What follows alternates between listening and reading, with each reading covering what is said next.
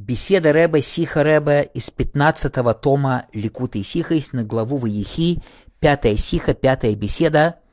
В этой Сихе Ребе подробно останавливается и разбирает комментарий Раши на предложение «Ави Ишбияни, мой отец, заставил меня поклясться», предложение, которое Йосеф говорит фараону, прося разрешения у фараона похоронить своего отца Якова в Хевроне, в Израиле. Йосеф говорит: «Отец мой заставил меня поклясться и сказал мне, что в моей могиле, которую я вырыл себе в земле Кнаана, там ты меня похорони». И вот эта фраза, которую я сейчас перевел, «Ашер кариси», которую я себе вырыл, да, то, что Йосеф говорит фараону, в могиле, которую Яков сам себе вырыл, там меня похорони. Вот эта фраза «я себе вырыл», «Ашер кариси» на самом деле не так уж просто, что это означает, что я себе вырыл. Раши приводит 3 комментария на это, что «Ашер кариси» означает простой смысл «я себе вырыл». Также «Ашер кариси» означает, что я себе приобрел. И Раши приводит на это доказательство, что Рабби Акива говорил, что он был в больших торговых портах, и там в больших торговых приморских портах называют покупку-продажу словом «кира». Из этого он приводит, что слово «кира» означает приобретение, покупка, купля-продажа. То есть первый простой комментарий, что «Ашер кариси», как мы раньше перевели, что «я себе вырыл». Медраш говорит, что «я себе вырыл» означает «я себе приобрел».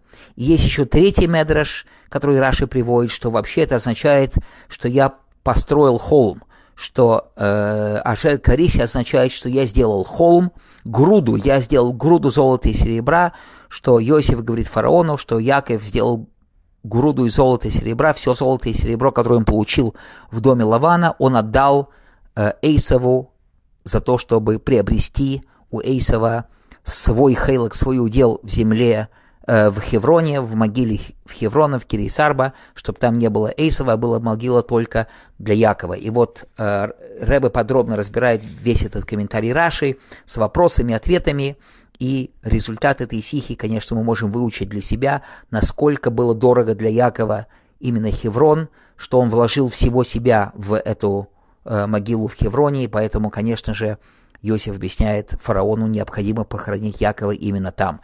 И общий урок, который мы можем из этого выучить, Ребе уже не говорит это сам в Ликутей Сихис, в своей сихе, в Ликутей Сихис просто приводится общий разбор и доказательства, и вывод, насколько было дорого для Якова захоронение в Хевроне. Ну, конечно же, мы можем из этого выучить общую идею, насколько дорого для Якова вообще земля Израиля, Хеврон в частности, вообще земля Израиля, и вообще, ведь мы вложили в Торы, в мицвы, в заповеди, в еврейский народ, в землю Израиля столько всего, весь еврейский народ вложил, мы все себя, свою кровь, жизнь, поколение вложили в Торы, мицвы, в Творца, и, конечно же, мы знаем, что Тора, Бог, еврейский народ и земля Израиля все единое целое, поэтому мы не отдаем, не жертвуем, не идем ни на какие уступки ни в Торе, ни в евреях, ни в земле Израиля. И, конечно же, не во Всевышнем, все это одно является единым целым. Дай Бог, с приходом Машиаха мы удостоимся раскрытия единства Бога в этом мире, и тогда будет явно видно, как один Бог, один народ Израиля, одна Тора и одна земля Израиля. Дай Бог, с моментальным приходом Машиаха.